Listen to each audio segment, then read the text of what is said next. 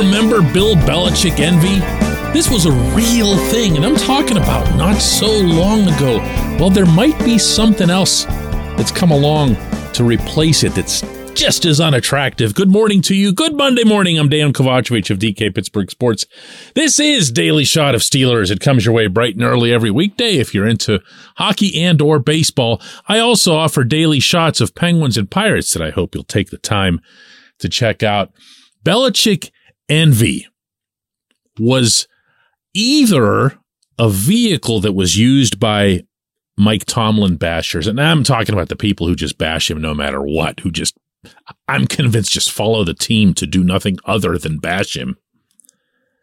But it was real. And everything was, well, if only Belichick was here. Here's how Belichick would have handled it.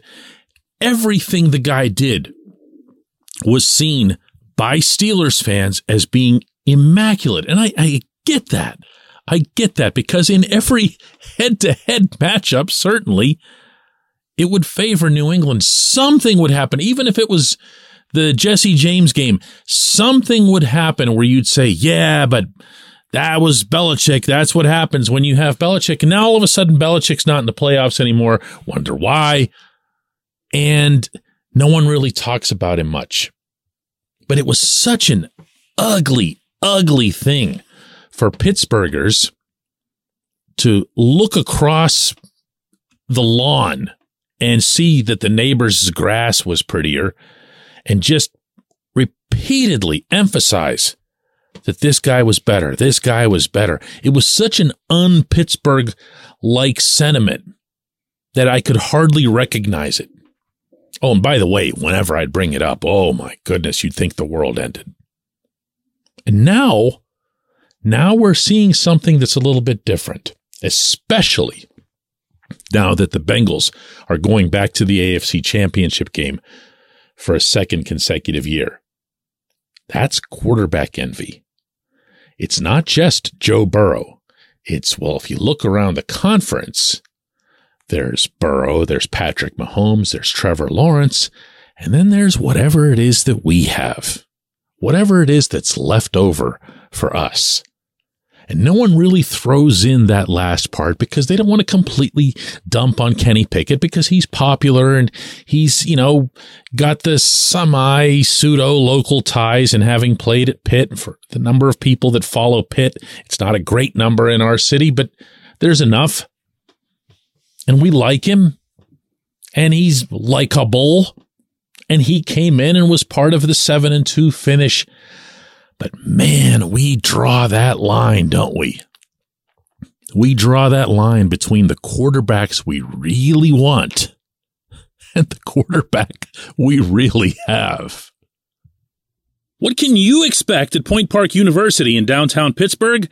Respect, rigor, relevance. That's the Point Park Pledge. You'll be treated with respect while being challenged and supported academically to graduate with career-ready, relevant skills. Visit pointpark.edu to learn more.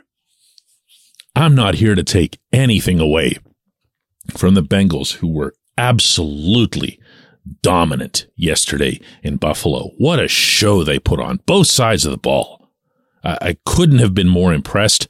I also found it kind of cool, to be honest with you, to see the AFC North team walking into that setting, all that snow and the hostility and the emotion with Damar Hamlin there and everything, and just saying, you know what?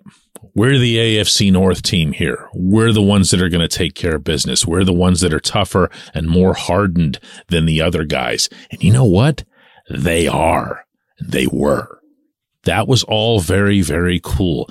But it took no more than a few minutes from the time the Bengals got their big, comfortable lead for a lot of the seeming sentiment, particularly on social media, to switch toward the quarterbacks. Yeah, if only we had one of those.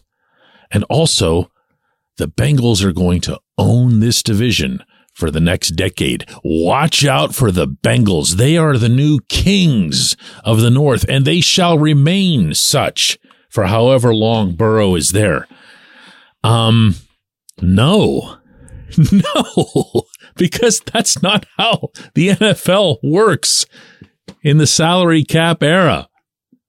The NFL has a real and massive punishment for teams that have tremendous franchise quarterbacks like Burrow, and that is that eventually they got to get paid. And when they do get paid, they're going to consume as much as a quarter of your total payroll. The Bengals are still, for anybody who doesn't know this, paying Burrow on his rookie contract, which averages out to around $7 or $8 million. Obviously, he is the bargain in the league, bar none. There's no one that comes close. But Bengals management, all the way up to the Brown family, has stated, and I have no doubt they'll follow through on this, that they're going to sign Burrow to a massive extension this summer. If I had to guess, it'll at least challenge the one that the Chiefs signed with Mahomes. And when that happens, the balance of power in the AFC North will, however much or however little, but surely start to slip away from Cincinnati, because there's a lot of players that they won't be able to keep, the same way we saw the Steelers being unable to keep so many. In fact, that was the running theme around here for so many years. Oh, if only it wasn't for this cap, we wouldn't have to let this guy go or that guy go. Or, Mike Hilton go. Still a huge mistake, by the way, but I don't want to get off on that tangent right now. The money will start to move away from Cincinnati, because they're also going to have to pay Jamar Chase and T. Higgins. And at some point, Burrow's going to get kind of sick of having to play behind a patchwork offensive line, and he's going to do more insisting that they fortify that area. And then what's going to happen to the other side of the ball? What's going to happen to the defense? They're not going to be able to spend as much, and things tend to balance themselves out. This is what you have in a cap league. I'll take this further to include Baltimore, since John Harbaugh said this week that the Ravens are 200% certain. 200%, the man said. Not aware of the mathematical impossibility, apparently, that Lamar Jackson will be back in 2023. He'll either get franchised or they'll sign him to the extension. And given the fact that they've really achieved little in extension talks for a couple of years now, and the ugly way in which things ended with Lamar and the Ravens, with them casting doubts, and rightly so, over whether or not he dogged it with that injury down the stretch, we'll see what ends up happening there. But if I'm a Pittsburgh fan, here again, you're hoping for the long-term extension. You're hoping for them to keep him there and eat up a massive chunk of payroll for years. Whereas here in Pittsburgh, regardless of what it is that you think of Kenny or even his potential, you know that Kenny's going to be operating on his rookie contract for the foreseeable future. You also know that the same is true for a decent chunk of the offense. That means the cap space is there and is going to be there for the next couple of years to fortify the holes that very much remain on defense. I think that can be done. And I wouldn't be looking anywhere else in any envious way when it does. When we come back, J1Q.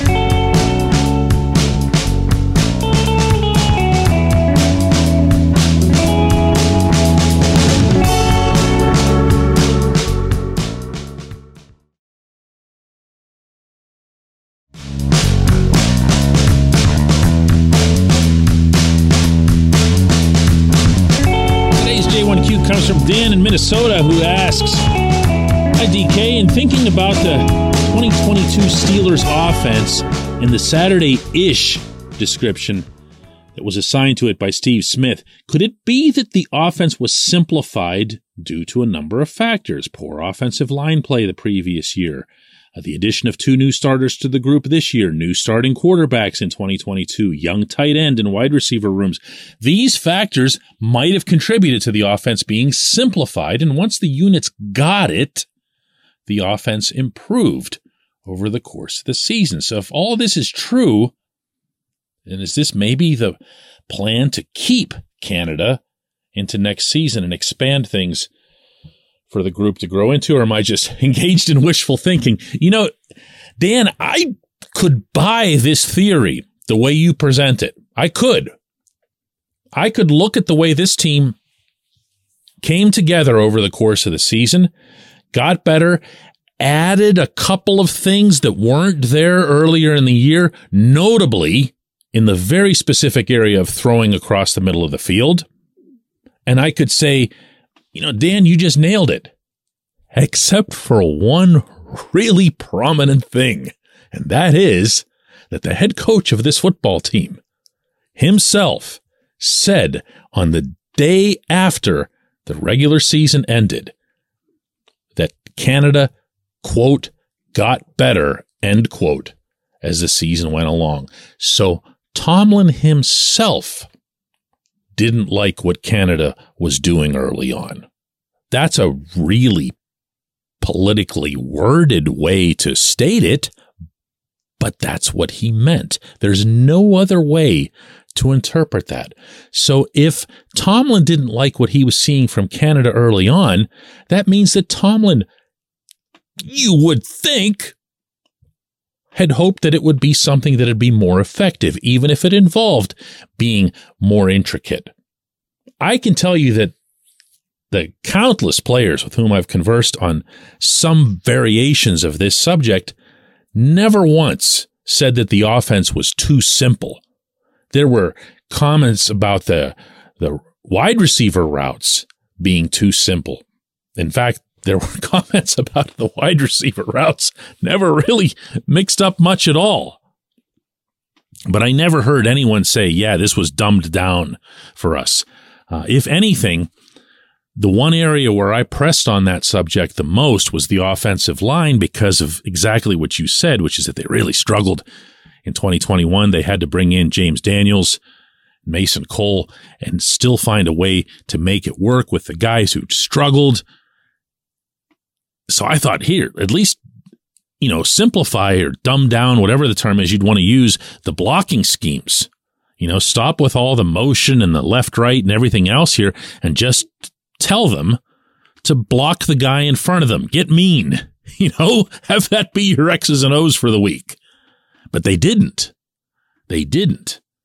So if anything, the pattern that I observed as it related to the blocking was that it actually got a little bit simpler than it was earlier in the season, although that might have only been the result of really, really committing to the run the way they did. I like, again, Dan, I like what you brought up.